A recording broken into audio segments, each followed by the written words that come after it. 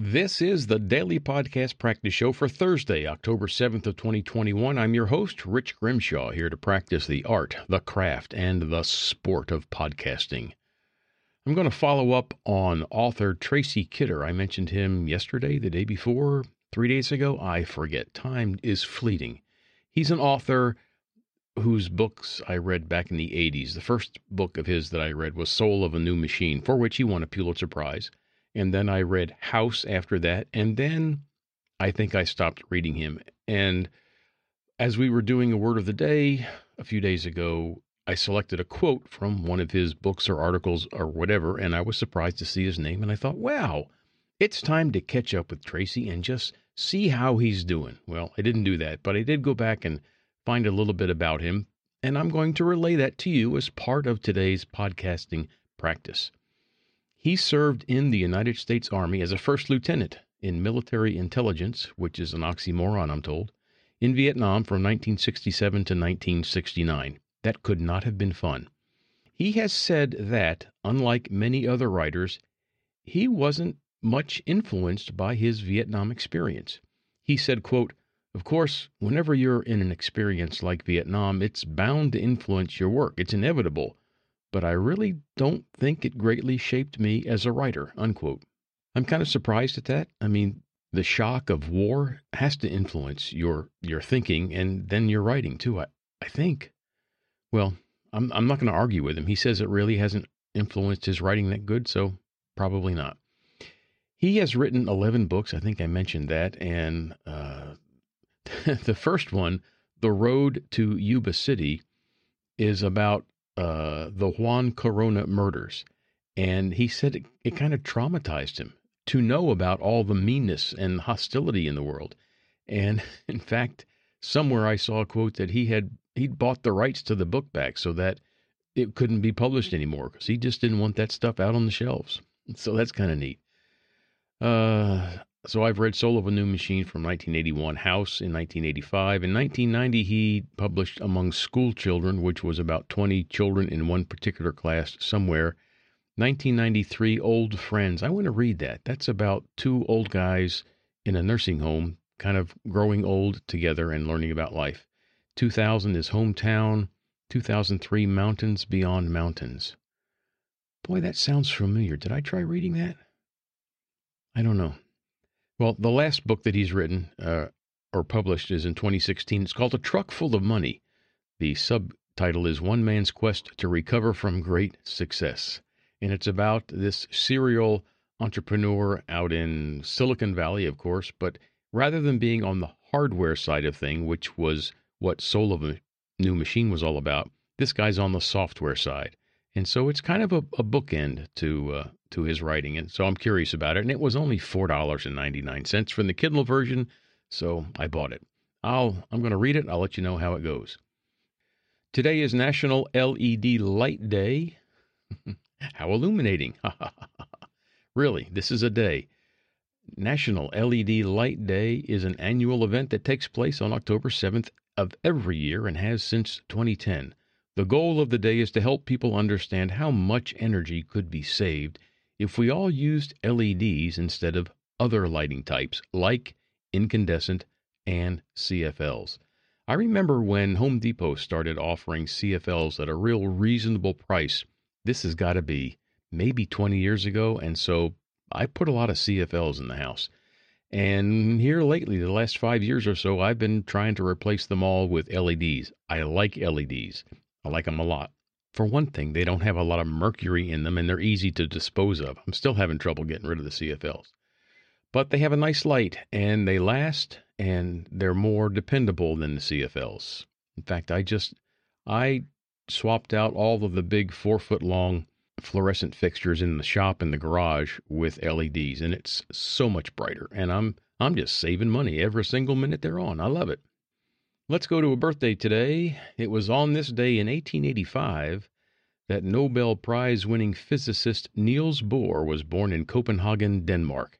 He made foundational contributions to understanding atomic structure and quantum theory, for which he received the Nobel Prize in Physics in 1922. Read that date again, Rich. 1922.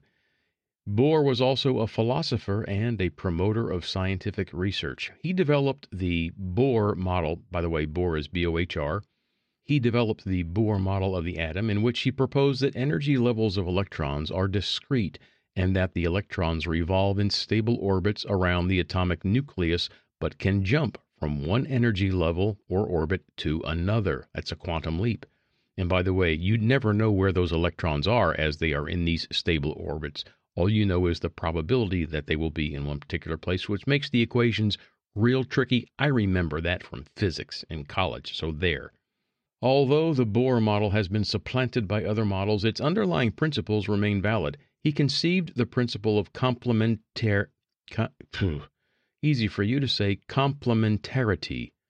Yep, that's it, complementarity, that items could be separately analyzed in terms of contradictory properties, like behaving as a wave or a stream of particles. The notion of complementarity dominated Bohr's thinking in both science and philosophy. Okay, I've never heard of that term before. Well, happy birthday, Mr. Bohr, and thank you for your contributions to the world of science. By the way, he was in Denmark when it was occupied by the German forces in World War II, and he got word in 1943 or 44 that they were going to come arrest him and kind of hijack him and get him into their nuclear program, and so he escaped. He escaped to Sweden and then got to England and became part of the Manhattan Project, where the Allied forces developed the nuclear bomb so that we could drop it on the Japanese and kill hundreds of thousands of people. But I'm over it. Today's very special word is peculiar. I like the way that sounds, peculiar. It is spelled Peculiar. Peculiar is an adjective, and it means characteristic of only one person, group, or thing. In other words, it is distinctive. Here's the word used in a sentence. Right about then, Ensberg got himself back on the field, where a peculiar thing happened. He stopped thinking. Well, I don't know who Ensberg is or what he's up to, but to stop thinking, that doesn't sound like a good thing. I don't know. That quote, by the way, is from ESPN, so Ensberg is probably a sports guy, a player. I mean, he did get back on the field, so that's what sports people do. All right, we have a little time left, so let's take a question from teambuilding.com. What was something that wound up being totally different than you imagined it would be? And gosh darn, didn't I take this question before? Or maybe I passed over it. I don't know. What was something that wound up being totally different than you imagined it to be? Well, the first thing that comes to mind is my life. My life is in that category. I never imagined that it would be like this. I mean, not at the early parts of it. So that's one thing. And somewhere along the line, I stopped having expectations of what things were supposed to be like and started to just roll with whatever things were. So that means I have to go way, way back in time, reach way back in the memory to find something that I had some expectations about. And I'm struggling just a little bit. So let's look at the big events of life. I was born, and I wasn't sure what my life was going to be like, and it's turned out great. I'm not complaining. I'm the luckiest guy in the face of the earth. But it turned out differently than I imagined it to be. And it's just different. It's not better. It's not worse. Okay. It's just different. Another big event in my life was being married. It's probably the second biggest event other than being born. And marriage has worked out differently than I imagined it to be. And it's great. And it gets better each and every day. What else could I think about? Those are two big issues. Well, here's another thing that comes to mind. It's kind of a tangent, but it's true. And that was playing six-string guitar. I imagined that I would be able to do it someday. And so far, it's eluded me. I can't get my fingers in the right place, and it hurts. And I've tried several times, and it's just not working out for me. Now let's go to piano, all right? Because that's another thing that has frustrated me a lot in my life. And many years ago, I thought, I'm never going to get anywhere on this instrument. So I imagined that piano was kind of a dead end. But here lately, I've been studying with my teacher, Sean Jacoby, and we're doing some pretty good things on the keyboards. And we're not doing the technical studies by Hammond or Czerny or any of those people, and I'm not playing any classical music. we're just looking at jazz charts and I'm working on chords. And I've tried to do that before with very, very little luck, but it's working this time around. And my brain just doesn't hurt nearly as much as it used to when I tried it. It's eased up quite a bit. So yeah, I would say that's something else that is turning out totally different than I imagined it to be.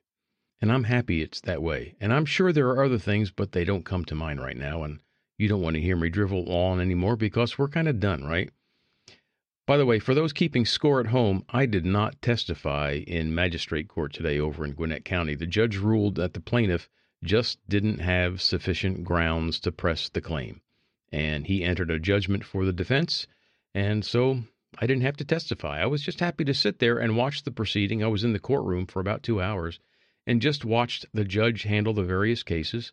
And I learned a few things. And I have great respect for the judge. I think his name is Curtis, Judge Curtis in Gwinnett County. But I was impressed by his ability to control the courtroom. He was clearly in charge, and there were a few times when he had to assert that control. But at the same time, he showed a liberal amount of compassion and understanding for the plaintiffs who were there to just have a judge hear their case and to help them as best he could express what it is they were claiming and help them get organized for it. And the tragedy of the day is that many people who go in and act as their own attorney are just not prepared for the courtroom because it's just kind of special. And it's just not the kind of thing that an average person can do. I mean, I would not want to represent myself in a courtroom, although, well, no, I take that back. I did. I did represent myself in traffic court one day. You know, that's a good story to tell, but not today because I'm already long in the tooth on this. So I'll bring that story up maybe later this week. You have that to look forward to. That is all for today. Let's wrap up this episode in this 30-gallon trash bag I've got right here, and then we'll stick a fork in it because it's done. I am Rich Grimshaw, and you are invited to join me again tomorrow. Thanks for listening.